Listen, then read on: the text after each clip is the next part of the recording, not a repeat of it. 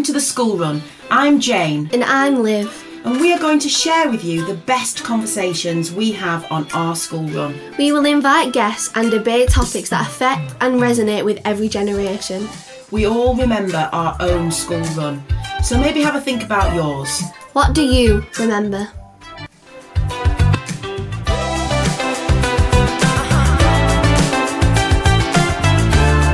Hello and welcome to another episode of the School Run podcast. Every day is a school day and we are in the most privileged position to be chatting to the most amazing guests on our school run journey. For those that haven't listened to this podcast before, I started this with my 15-year-old daughter, Liv, in February 2023. I cannot believe that we've done over a half a year of podcast episodes. We've got over 4,000 listeners. It's incredible. Liv, how are you feeling about how the School Run podcast is going? Well, that's a different question. I thought you were going to ask me, how do you feel about this episode, which is what you usually ask me. How do I feel how it's going? I think it's going very well. I love it. I do. I like speaking to people. I can't wait to do some more like in-person stuff. Yes. Like really help people. But we're going to move on to that, aren't we? We've got our social media. We've got our social media channels. Yeah, go and follow our TikTok. We have got the social media channels. And, you know, the reason for doing the podcast was that we had a very long journey to school. Ugh. Liv went to school an hour and a half away from where we live. Yes, it was and not we used fun. to chat a lot on the school run journey. Actually, not really. I used to just sing the whole way there and back. But we had some great chats and we started to put those and make a time capsule of those onto a podcast. The things that I taught Liv on the school run, the things that she taught me about the younger generation. She teaches me a lot. You sure did. And then we've brought guests to join us on this school run. We don't record it in the car. I just want to say that straight away, as some people ask. Maybe we should start putting that at the start of every episode. We're not in the car. We're not in the car. But today we are joined by an amazing guest. I'm so excited for this one. It's going to be a great chat. Lewis Rains. Lewis is a member of the X Factor 2004 band G4. They came second in 2004. They've sold over 3 million albums in the UK. He's been a member of the band for 5.5 years, and I've known him for a lot longer than that. This is a privilege. Thanks for joining us, Lewis. Good to see you, Jane. Hi, Liv. How you doing? Hi, sorry, I was just drinking. Honestly, it's great to have us with us. Tell me, let's go straight in for the jugular. Favourite part of being part of a band like G4? Big theatres, touring, fans, autographs, all that, all the fun of it. It's great fun. Yeah, it's a magical industry. It's one of those things that when you're a little boy, you dream about being on the stage, singing in front of a live audience. And sometimes you have the opportunity, if you're like in an amateur choir or in a small ensemble group, of singing maybe one show a year. But to be able to do it for my career for the last 5.5 years, you know, singing in front of thousands of people, night after night on some of the most amazing stages. I mean, you can't really write it. It's a dream come true in so many ways. It really is a dream come true. I mean, I suppose, being part of a band like that, there's 4 of you, am I right? Yeah. 4 incredible voices that deliver. What would a tour typically look like? How many concerts do you do? Right. So the most recent tour we did 43 shows in about 3 months. It's 5 shows a week. You're in like the tour bus, you know, you're on the road. So typical day would be you get to the venue in the bus with all the crew, and then you probably wake up about 2 PM.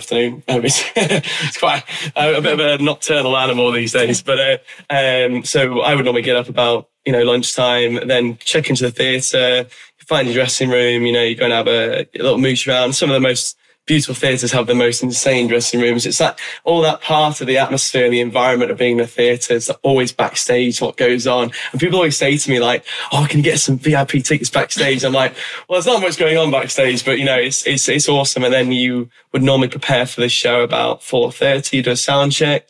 Sometimes you'd have maybe a guest choir. And then you would then go backstage again and get changed and get ready for the show. And you do like a meet and greet with some fans before the show, which is really lovely. And that's a really great way, for us to connect with our audience, and that builds that sort of relationship with the fans that, we're one of them kind of thing. And that really sort of breaks that barrier. Because sometimes with some groups, it can be like us and them, but we try and bridge that. So that's why we're quite accessible as a group. We try and not hide behind the whole pretense of it. And then obviously the show about 7:30 at the end of the night, all the buzzing, and you're excited, and you're back on the tour bus on to the next venue, which could be, you could be going from the Theatre Royal in Portsmouth and going all the way up to, I don't know, Aberdeen. But the driver takes us all the way there, and we're just sleeping in our bunks, and we wake up and we're in the new city, new town. What's really funny is actually sometimes I'll be like, Mum, where are we today? So I'll be ringing it like, oh, we're in where I sat, you in Hull. I'm like, oh, okay, where are we tomorrow? I think we're in Scarborough. Oh, okay. And they say, half the time you're on your phone, it's like, where's it sounds really bad, but I'm always like, where's Pizza Express? I've got the most amount of vouchers for Pizza Express. You love Pizza Express. I love it. Like, every city, I'm like, Pizza Express voucher. Oh, amazing. I was wondering, do you get nervous for every single performance that you do? I used to get very nervous. I used to be very in my own little world in some ways. I would always get up in the morning, I'd be checking the voice, and before the show I'd have to do like a certain warm-up, and if some part of that was not right, I would get a bit self-conscious. But last few years, not really. I think nerves are I would say it's more excitement. Nerves are a big part of singing, and I think being nervous is a very good thing. I don't think people say, oh, if she gets nervous, that's really bad. No, it's not really bad. It means she wants to do well. I would say that with more experience, you learn how to control those, and it becomes more psychological then. And it's all about just relaxing your mind and trying to go into your own little world in a positive way, and not being like, oh my God. So yeah. Yeah, I know, because you hear it on the TV shows, obviously, me just watching TV shows, but they say the judges, you can hear the nerves in their voice. Yes. And I didn't actually know that it physically affects your voice. I have to say, I get very nervous. I do get very nervous for radio and TV. I don't know why that is, but I feel like live, this is a podcast, it's very relaxing. We're sitting on the sofa, glass of water, dog somewhere. It's perfect. Very chill. Perfect space for me. But live radio and live TV, I've never really, I would say I've not enjoyed, because there's so many things that in my head can go wrong. You can say the wrong thing, especially in the world we live in today. Yeah. You could say the wrong thing and then that's you done for the rest of your life. So you're constantly standing on eggshells a little bit. I remember we did the BBC song Big Sing with Alan Jones and Catherine Jenkins a few years ago. And we were doing a Holy Night, and I wasn't very well. I had a bad flu thing, and we'd already done 5 shows on the road, and we only got one take. And there was a live audience, 500 people, and this camera got so close to my face on my line. I was like, whatever you do, Lou, just don't mess it up. And that was by far the most nervous, and I could see my microphone was slightly shaking. But that's probably the biggest. Did you mess it up? No, okay, that's good. I don't think I did. I think I got away with it. I watched it over again. I was like, oh, maybe I could have done it, but no one would have noticed.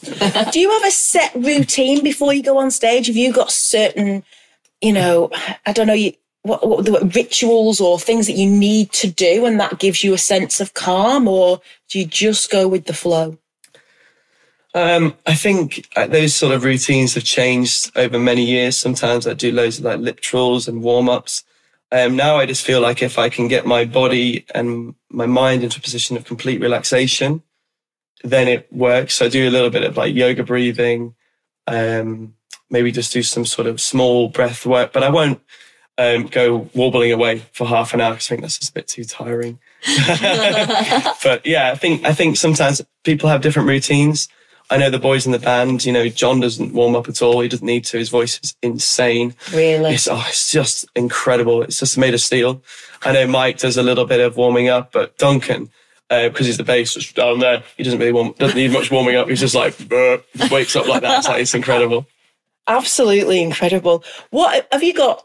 Your favourite set of songs, the songs that or the most memorable venue or crowd? I've got them. Yeah, this one is an absolute. I can absolutely 100% say the one song that really got me was obviously COVID was really tricky.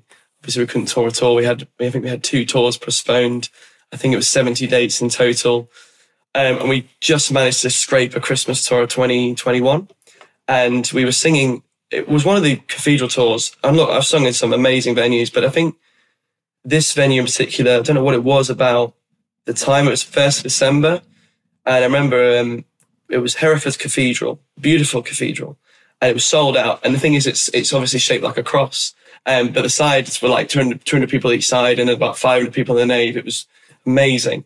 And I remember I started singing. I have no connection to this song. It's a bit like, I don't know where it came from, but I just sang Climb Every Mountain. Now, this song for me is not really that important. I don't like, oh, it's my favourite song. It's not. But I just started singing the first line and I just sort of looked to my right, and it gets me a bit emotional now, but this guy was just welling up and just stood up and started clapping. And then the whole audience, all I did was climb, and then all of a sudden, round of applause. And I was just like, oh my goodness. And I physically had like goosebumps, and I literally was nearly crying myself, because it clearly was like, people have been through so much suffering that tour, and COVID was so bad. It was like, we're coming to the end of that. Even now it gets me, because it was just it's getting me just listening to you. It was just like, I just went, wow. And then we came backstage and the boys were like, wasn't that just magic? And I was like, yeah, that was insane. And they said, but tomorrow night that might not happen. So the next night I was like, we're in Manchester, and I was like, climb, and started, and no one claps. Like, damn, I failed. But yeah, that was a very, very special moment that I think up there with the most, you know, that for me is like the pearl of like my performance. You know, he's singing on TV, singing in front of 20,000 people at a Switch On event, or I don't know, there's so many amazing venues. I'm so lucky. But just that one venue where you could see in that man's eyes that he was so connected to what I was singing, and you could see he was physically going through something. And I felt like, oh, that's magic. You just hit it. Absolutely incredible. I mean, you've been with the band 5.5 years. That's a long time. That's a lot of tours, albums. I guess a lot of photo shoots, because there's a lot of hard work behind the scenes that people won't see. So we can imagine the tour bus, because we see it on X Factor, we see tour buses. We can imagine the stage and the lights and the performance. But what's happening behind the scenes, the practicing, the photo shoots, the suit fittings, what's all that? Oh, I mean, that logistically is quite hard to organise, because we all live so far away from each other. Like, we have someone on the Isle of Wight, Torquay, Leeds and Blackpool, so it's quite hard for us all to get together. But as a group, I think we have a sort of like, we all have an image in our head of what we represent. So when it comes to suits, it's normally quite easy, because we're four classical singers who sing sort of pop, and we have obviously tie and jacket. You know, so that's the way we are. That's the way G4 always was in the X Factor. It was always suited and booted, ties, jacket. It was never really like, okay, we're going to make this Converse and try and make it trendy. That's just who the brand is. Yes. And that's okay. The arranging side of things can be quite difficult, because, you know, you're trying to put your own like angle on a song that most of the time we're doing covers. And so arranging can be really tricky, because you're like, well, how do we make this our own? And how do we, you know, we did an arrangement of Twinkle, Twinkle, Little Star.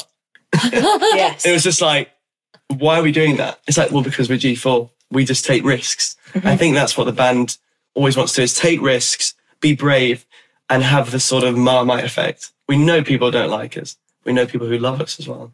Yeah, absolutely. And I know people that love you, because you touched on the meet and greets, and let's just explain how I know you, Lewis, maybe. That would be interesting for everyone to maybe hear about. But for anyone that listens to the podcast may or may not know, but I absolutely adore ice cream, okay? Love ice cream. In fact, today I had an ice cream at the Milking Parlour, my favourite ice cream shop, Gelato.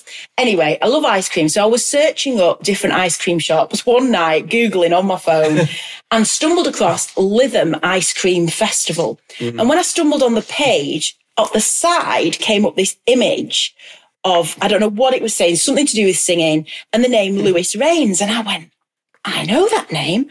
I taught that boy. It's got to be the same one. So I did a bit of searching, did a bit of Googling. Turns out Lewis Rains is a member of G4, which I remember G4 from X Factor because I used to watch it every single year. At the time, I mean, this is 2004, before you were even born. Neither was I. That was a bit of a lie. So 2004, and I remember G4, and I was like, Lewis Rains in G4 singing, it's got to be the same one. So I found you on Instagram, we connected, chatted for a little bit, and then you came to see me a few months ago, didn't you? I screamed my head off singing for about 2.5 hours. We just had such fun. Time. That was the best afternoon ever. So I was before even the days of Olivia, I wasn't even pregnant with Olivia then. I wasn't even married, because you sang at my wedding in the choir. I can't remember it, but I think it was a really hot day, if that was right. You were in the white and the red robes because you went to Ross Hall School, so we should give them a shout out. Ross Hall School, and you came with the organist, Mr. Corrie, and Mr. Corrie, and you played at my first wedding. I taught you, so we used to have a singing lesson every week. Now, it wasn't typical for boys who played rugby, cricket, and all those sports to come to singing lessons. That was tough, wasn't it? Yeah, I think that's the thing. It's very difficult. I think, I didn't really want... It sounds really bad, but I don't think I really wanted to do singing to begin with at all. I found it quite embarrassing, because I was in the rugby team, I was in the cricket team. And I loved my cricket, actually, more than rugby. My rugby, I was just very good at standing on the wing and being cold. But, I remember when I was I think I was in year 11 or lower 6, I think we started working. I think it was because I obviously had some talent that was not, I would say I didn't know really I could sing, to be honest with you.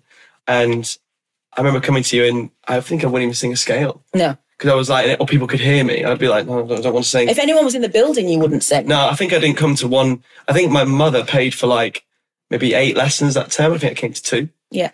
And also it was hard to get out of your lessons to come to that lesson, because the boys it wasn't such a cool thing to do, no, it really wasn't. And I think look, I'm very lucky in some ways that I'm actually quite I'm a confident person. I can stand up for myself. But I think if you're not one of those people who can deal with peer pressure or being a bit different, that's really difficult. So being a boy as a singer, I think how many boys did you actually teach?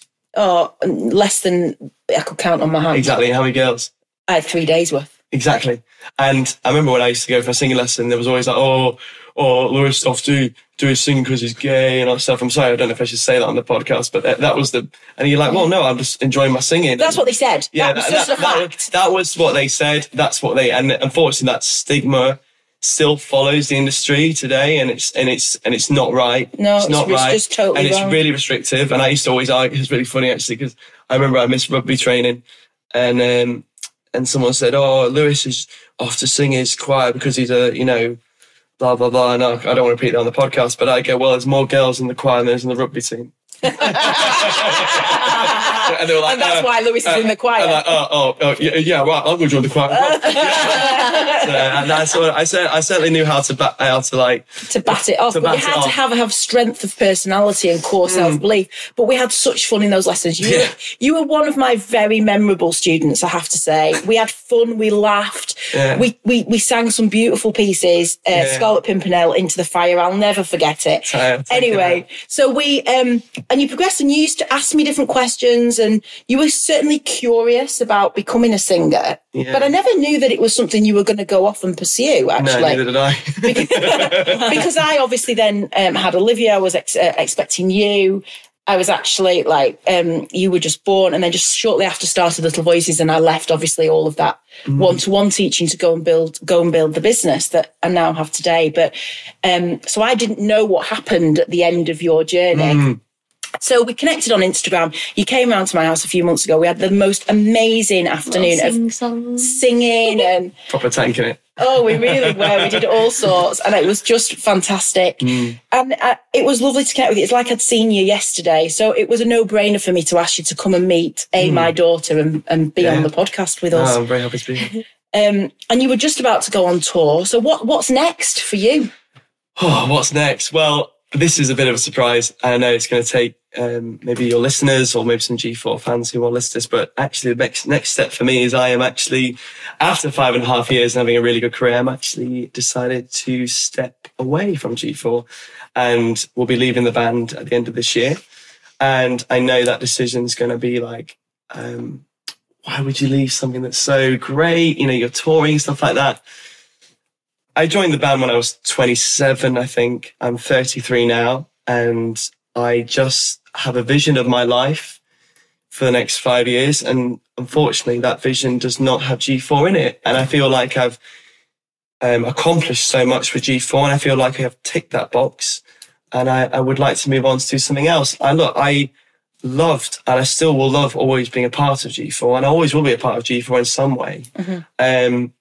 But I think this last tour I did, I realised that I wasn't enjoying touring as much as I used to. And I think when you're a singer and you're performing for people every night, you're giving them a service.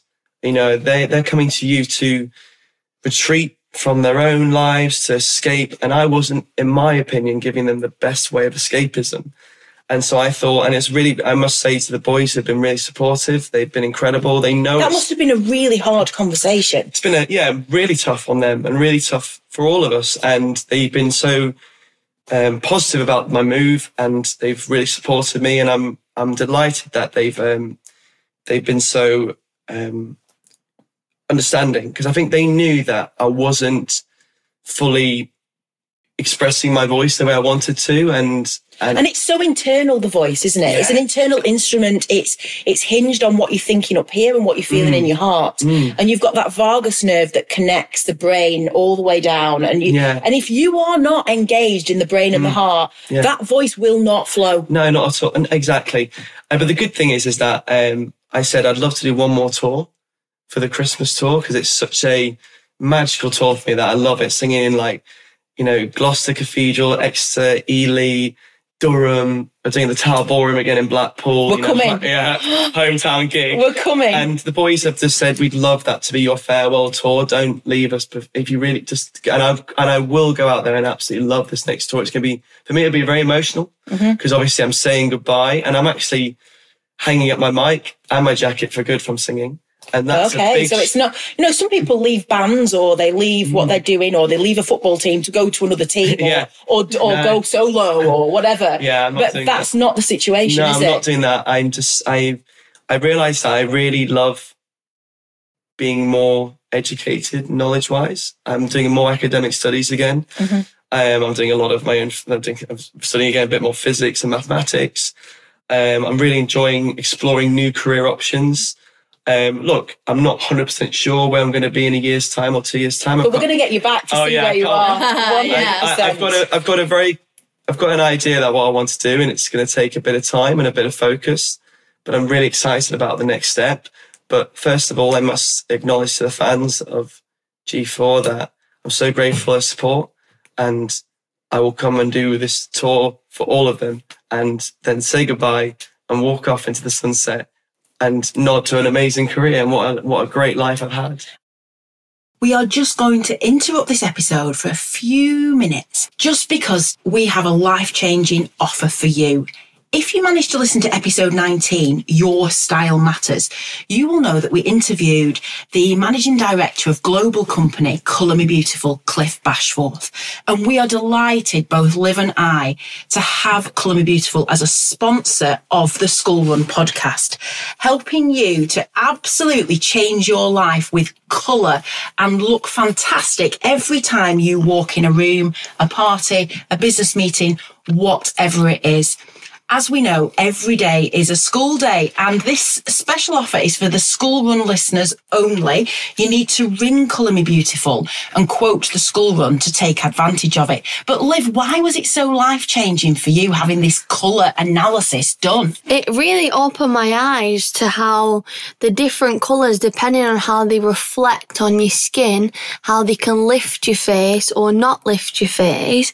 And then you get this amazing colour palette with all the different shades of colour, which you can take into any shop or any time you go shopping and put it up against a piece of clothing so you know that it'll look perfect on you. And honestly, I've never made a shopping mistake ever again. It actually is cost effective because your whole wardrobe starts to work together. Everything that you pick out goes with each other. There's so many other sort of opportunities you can have with a consultant as well. They can look at your style and your body shape and your makeup and all sorts of things. But the colour analysis is the starting point. And this special offer is for our listeners only. So what you need to do is ring the head office number and you need to quote the school run. So that number is 01772 750 052. 01772 750 052. Or you can email Cliff himself, Cliff, C-L-I-F-F, at cmbdirect.co.uk. That's Cliff at cmbdirect.co.uk. Obviously, you can follow them on social media. You can see our social media pages to find out more about them, or visit their website, colourmebeautiful.co.uk. It is a life-changing experience to have your own personalised colour palette to help you in all areas of your life: business, pleasure, leisure, holidays, relaxed sportswear. It's just loungewear. It's just honestly life-changing. So if you want that life-changing experience, go to the show notes. All the details are on there of our sponsor. And as I say, ring Colour Me Beautiful directly, get in touch with Cliff and quote the school run. Back to the episode. So, I think, how did you end up in G4? You were living in London at the time, I assume. Oh, this is a great story. So, I just got back from working on a cruise ship, and I was working at an opera company called Neville Holt, and they're based in Market Harbour, and it's an incredible opera company, that. And if anyone gets the opportunity to watch their operas, they're insane. It's like it's sort of like an up-and-coming Glyndebourne. I'm pretty certain in a few years' time they'll be doing massive productions, and they already are.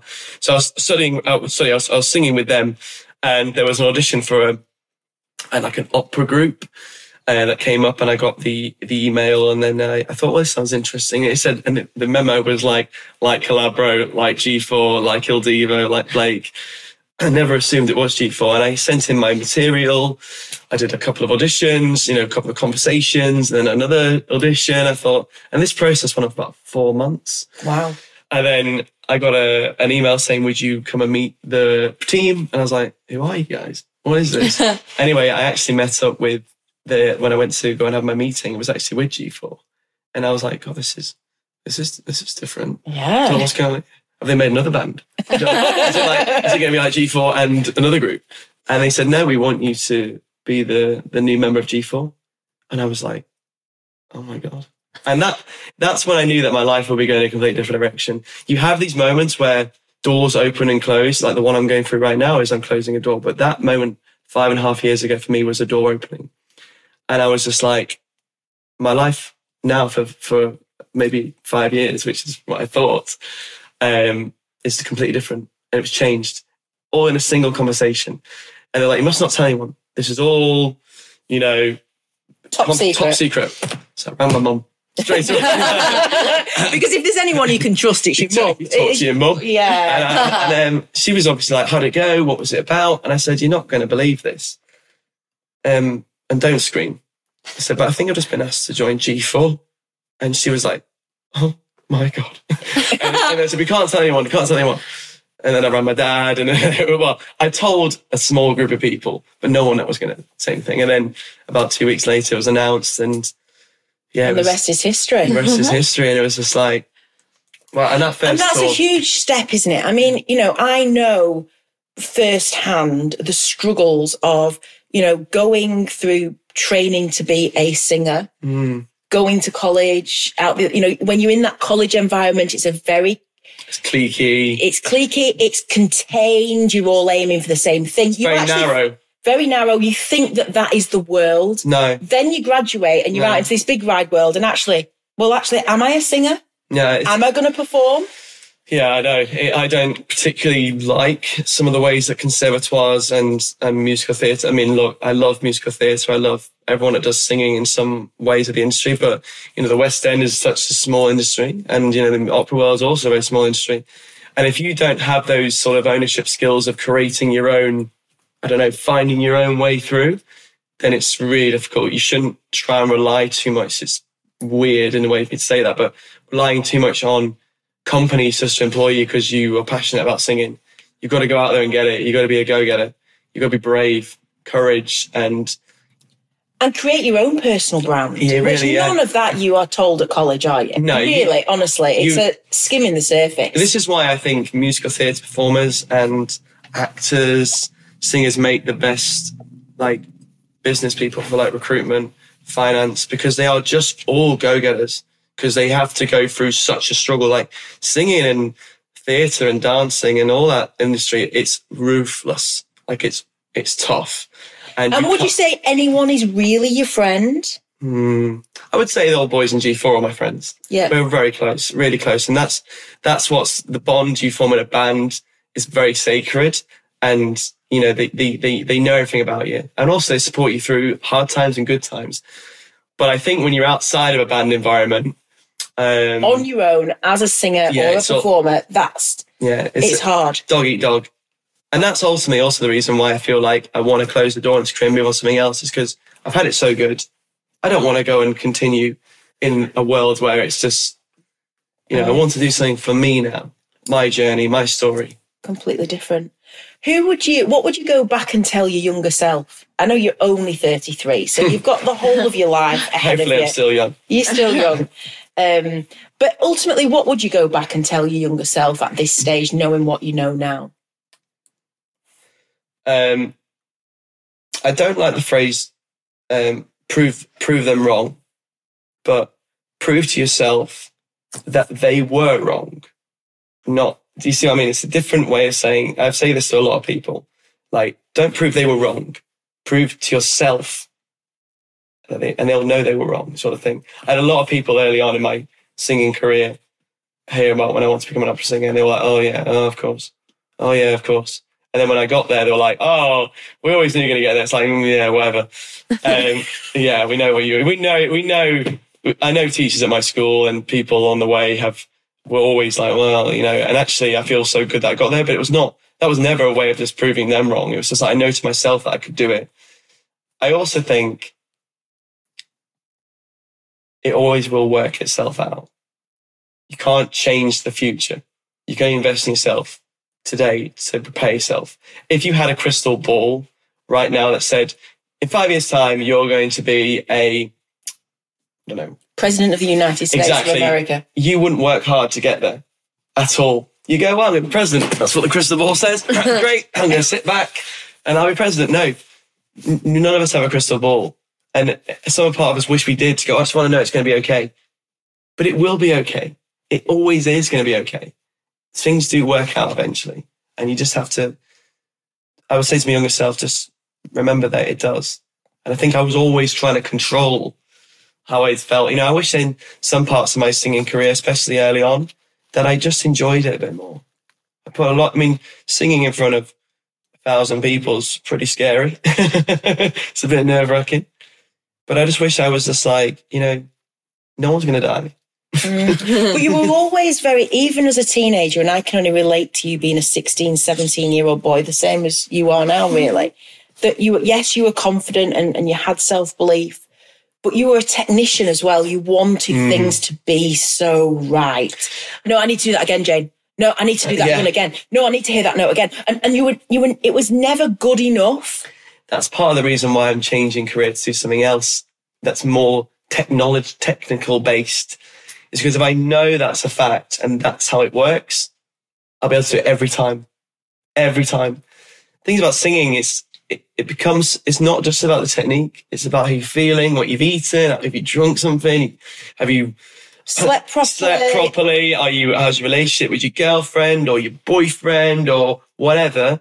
That whole thing comes into it. And if your mind is not, clear, it can really, really throw you. So I'm much of a big technician. And so that's part of the reason why I'm looking to do something else, is that I want to be able to put my mind to something, because I do genuinely believe that I've got a very powerful mind. I believe in myself. I believe I'm clever. And if I want to learn something, I'll do it. And I'll do it myself. I'll read a book. I'll find everything out. Or if I don't know it, I'll ask for help. Yeah, and I'll find a way. Ask for help.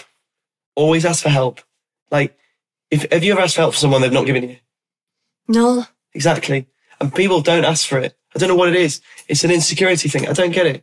If you're struggling with, say you're struggling with, you can't build an IKEA sofa. Look, can you come around and give me a hand with this? Yeah, I'll come round. Don't suffer for 9 hours trying to build the sofa. You can get it done in 2. Ask. Yeah, just ask. Just ask, and someone will absolutely help you. I always know also about you, and I think I was right when we chatted about this a few months ago when you came round. You've got a fantastic family. Mm.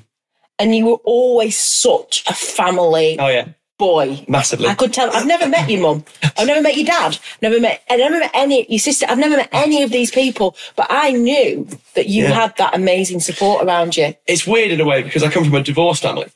So I have almost like 2 families. So my obviously my dad, who's a very successful surgeon.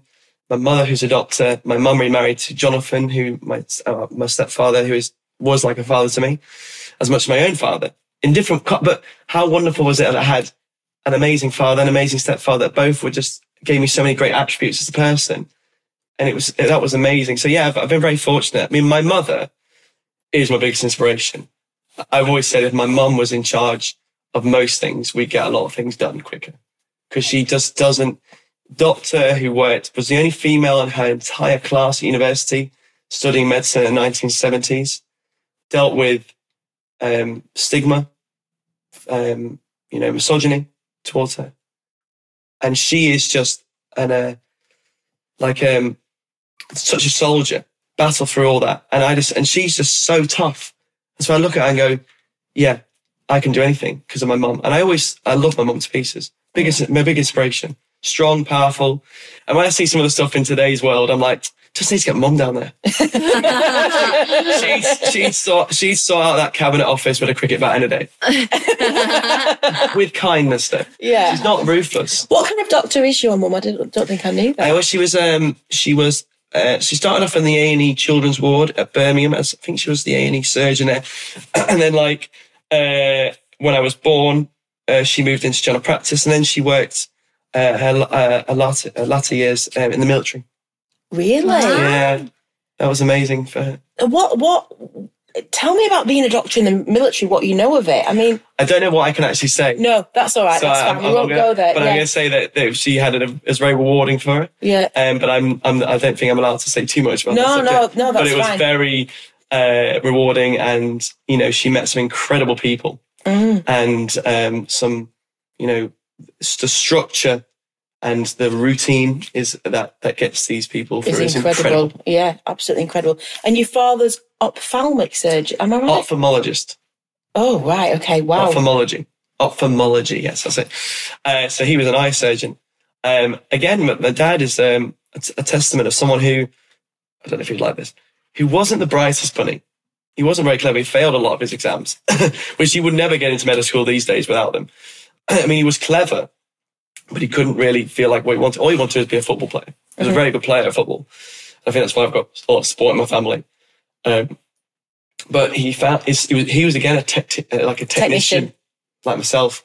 And when he found something he was good at, wow, was he good at it? And he was so good at it. And he sailed through medical school after that. Once you find your feet in something that you can do and you can do every day and repeat it, you're set. Repeat and rinse. He was so good at being an eye surgeon. He was renowned in my area, and that's what's so incredible about him. But now he's just enjoying time being a farmer, I think. But he's actually on TikTok. If you go on TikTok, is he? He's got 730,000 followers on TikTok. No way. Wow. It's just underscore dad. And you see him mowing the lawn and digging trenches. Oh, I love that. I want to meet him one day, Lewis. I want to meet him. He is a funny guy. He's honestly, I don't know. So if it comes to our question of who your greatest mentor or inspiration would be, obviously aside from your mum.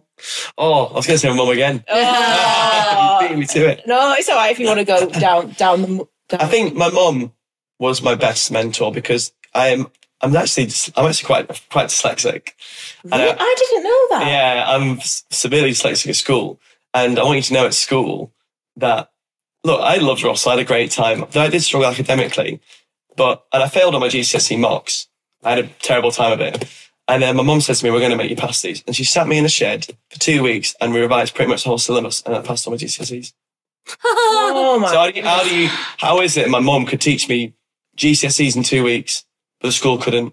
Like, and we're not going to say what the school is, but I enjoyed the school, but academic studies at school weren't for me. Yeah. They are now, because my brain is so much better than it was when I was, I mean, how do you learn all that? How do kids get all that syllabus in 2 years? I've no idea. It's ridiculous. Whereas we did it in 2 weeks, sitting in the back of a shed. She was like, I'm determined for you to pass your physics and your maths and your sciences or whatever.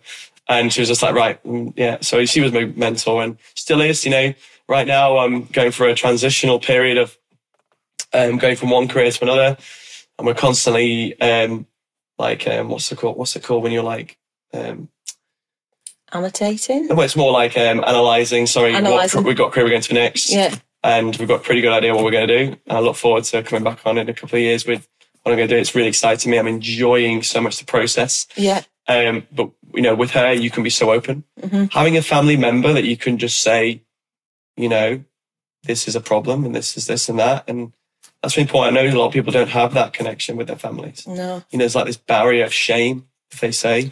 And also it's hard when you come from what would be termed a split family or two. It's not always harmonious for everyone. But it's how you shape it and how you work through that. And what would you say? Yeah. Obviously I agree, because obviously I am from a split family. But obviously you and my dad are very, very good. Like, dad comes around here and picks me up, and my stepdad and my dad get on really well as well. So I feel very lucky that obviously it's not been easy all the time, but now, everyone gets on, and I'm very grateful for that. It's really important when you have those sort of separations in the family, you don't get the lawyers involved. Yes. And you can communicate.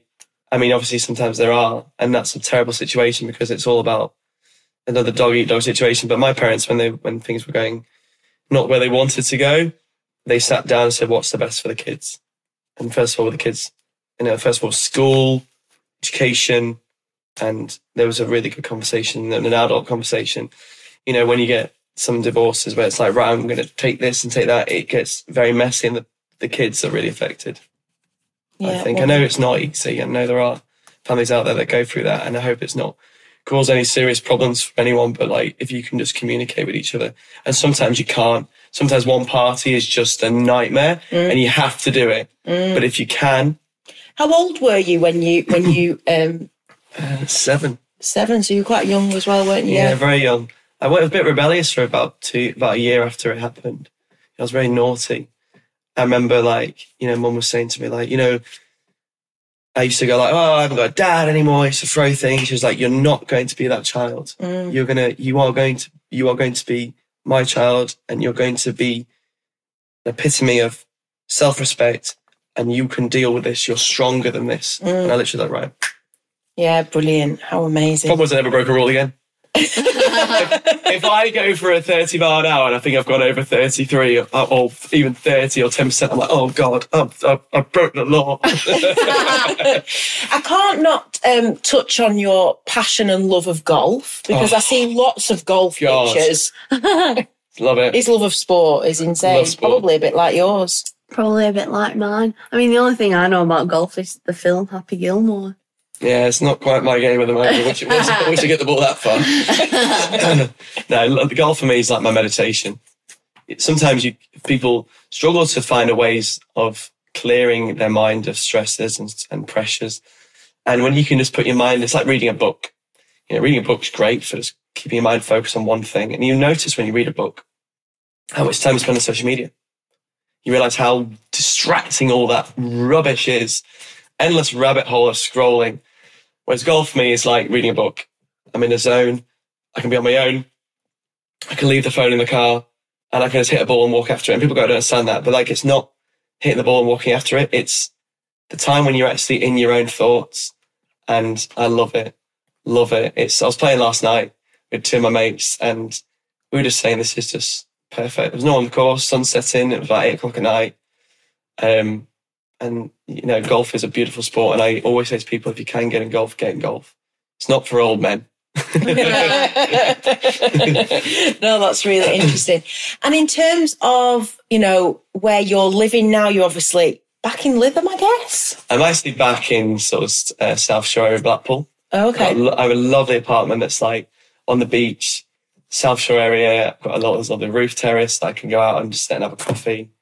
You know, it's really made up for me. I'm really happy. It's great. That's so good. You can't be more happier than being by the sea. I know the ocean. It's Something about it, innit? 100%. It's an incredible place to be on the beach, the sea, the sunsets. Yeah, sometimes I'm watching the planes go out of Blackpool Airport, and I think, God, there must be a hell of a view up there. Wouldn't it be lovely? Absolutely, 100%. It's been an incredible podcast episode, this, and I feel really privileged that our worlds have come back together. Yeah. And like, we literally just chat like it was yesterday when I saw you. Didn't you think that a few months ago when we met up? I think, you know, your memories of your past sometimes can just, you know, reignite with the passion. I have to be honest, you know, I've sung so many shows. My voice is now like, oh, I'm so tired. I love singing, but you know, it's coming to the end of that career, and it's sad. And I know I'll be a wreck that last night, and I'm going to do for the fans and for my band members who I love. I'm going to have a great time. But coming here with you and singing for all those scores, sometimes you just having that outburst of that energy and love for singing. That's why you should all join a choir. That's why you should all sing. Singing is a emotional response to your body and it's your mind, and it was so great. Yeah, it was wonderful. I loved playing for you as well. Yeah, you played piano, I sang. It was a whole great. afternoon, wasn't it? Great. I was absolutely knackered by the end of it. But it's interesting because I went a few years with Little Voices where although I was teaching for many, many, many years and teaching in the lessons as well. And then I sort of stood away to build the national franchise. And I didn't do so much teaching. I certainly didn't have any one-to-one. I didn't go and teach in the classrooms. And Liv was singing in the choir at the cathedral in Blackburn one year with your primary school. And I went and I listened. There was an opera singer singing and the choir and everything. And I was in the cathedral. And the acoustics, they're just incredible, aren't they? And I sat and listened. I was like, I need music in my life. Like, although I'm in the industry of sorts, I'm not doing the thing. So it was always really important. I mean, we've built an extension at my house and we've got the finally got the piano tuned. The piano's tuned now. And we sometimes just sit, we play, we sing, don't we? Yes, I remember, because when you would always used to practice, you would sing at weddings. As much as I was trying to go to sleep at 10 o'clock at night and all I heard downstairs was, oh, right. I did love it, and you have a beautiful voice, and I love listening to you and also taking videos of you and putting it all over social media, and everyone loves you too. They say you sound like an angel. But I actually just I'd sometimes just sit on the stairs and I'd just listen to you sing. I was like, honestly, this is just so beautiful. And when you didn't play piano or sing for years, and obviously the piano was untuned, and now it's sat in there, and I listen to you, I'm like, why don't you sing all the time? No, but I've realised from that incident, from going to the cathedral and having that break of that it's so important that I need it. And so we book theatre trips, I sing, we do evenings, the neighbours come round, it's a massive, so I would definitely, when it's part of you, you've got to keep having it part of you in some capacity. I will still sing. Maybe I won't sing publicly. I'll still be doing some coaching I have a number of students I coach, and that's where I feel like I'm passing on my knowledge that I will continue to do. But I think I hope to pick it up again maybe later. I feel like it just needs a bit of a reset. Yeah, and a rest. Yeah. But singing for a different purpose. Because preparing to do your craft and your career is very different to singing for the love of singing. Exactly, sing for the love of singing. Excuse me. But I will, there's the Christmas tour coming up this year. I'm studying again with my old tutor, and I'm really preparing for this tour. I want to go out with an absolute bang, and I want to go out singing the best I've ever sang. And I'm sure that you will, and we're coming. So we booked tickets after I found you, didn't I? I booked these tickets. It's a Blackpool. And I booked meet and greets. And then you were poorly and we couldn't go. Yeah. So I popped it on Facebook that morning and someone said, I'll have them. It was, Eve said she'd go. Yeah. And she took her mum. And they were absolutely, she said the fans were all over you in these meet and greets and we would have been there. We're definitely coming there next time. They're great for bringing cola bottles because I know I love Candy King cola bottles. I've always got an endless supply of sweets. It's great. No, they're amazing. I love them. They're good fun. Yeah. They're just having a great time. And how wonderful is that you give them so much happiness? That is fantastic. So we always finish our podcast, Here we go. Lewis, Here we with a school run memory. Obviously, you don't yet have your own children, so it's not like soon, hopefully. So that you're taking your own children to school. But your own school run memory, what would that be? It'd probably be sitting in the back of my stepfather's BMW convertible, proper old-fashioned one, with the old tape record, the old little cassette tape, and be picking me up, and it was middle of winter, November. He's like, putting the roof down, old boy. I was like, here we go. Roof down, it's freezing cold, and putting in the Beatles. And we played the Beatles all the way home. Oh, Like I was living down the prom. amazing. So good. So that was a school run memory. It was so much fun being picked up in that little old-fashioned BMW. And how long was your school run journey? It wasn't an hour and a half like ours, was it? It wasn't, but it wasn't short either. It was about 45 minutes 45 minutes. from Lytham to Fleetwood. Yeah. Beatles, Beatles on, top down, freezing, Beach wind. Boys, wind, cold. It's not LA. But Blackpool certainly has some bit of Vegas about it. It sure does. Well, thank you for joining us on our School Run podcast, and I hope everyone's enjoyed that. Thank you so much for listening to another episode of the School Run podcast. If this is your first time listening, please go back and maybe listen to a few other episodes that we've previously recorded. There's lots of interesting topics, people's different roles and careers. We're sharing all of these stories to inspire and empower young people. That's our reason why. You don't have to have it all figured out at school. My co-host Liv is my 15-year-old daughter, and I just keep telling her that school is just a small chapter of life, and there's so much out there if you just say yes to those opportunities. You don't have to have it figured out at school. We're privileged to be having these conversations, and we're really thankful to our guests for coming on. Please would you hit the follow button on the podcast channel that you're listening to us on. This will really help us to grow and improve the podcast long term. It'd be lovely if you could write us a review on the podcast that you listen to us on and maybe give us a star rating. Lots of people have already bought us a virtual coffee so that we can have some chats and plan the content going forward. The link is www.buymeacoffee.com/the school run. www.buymeacoffee.com/the school run. And as Liv has already told you in the middle of this episode, we do have an Instagram, the school run _official, and we also have a LinkedIn showcase page. Would you just share this podcast if you've enjoyed it with one other person today?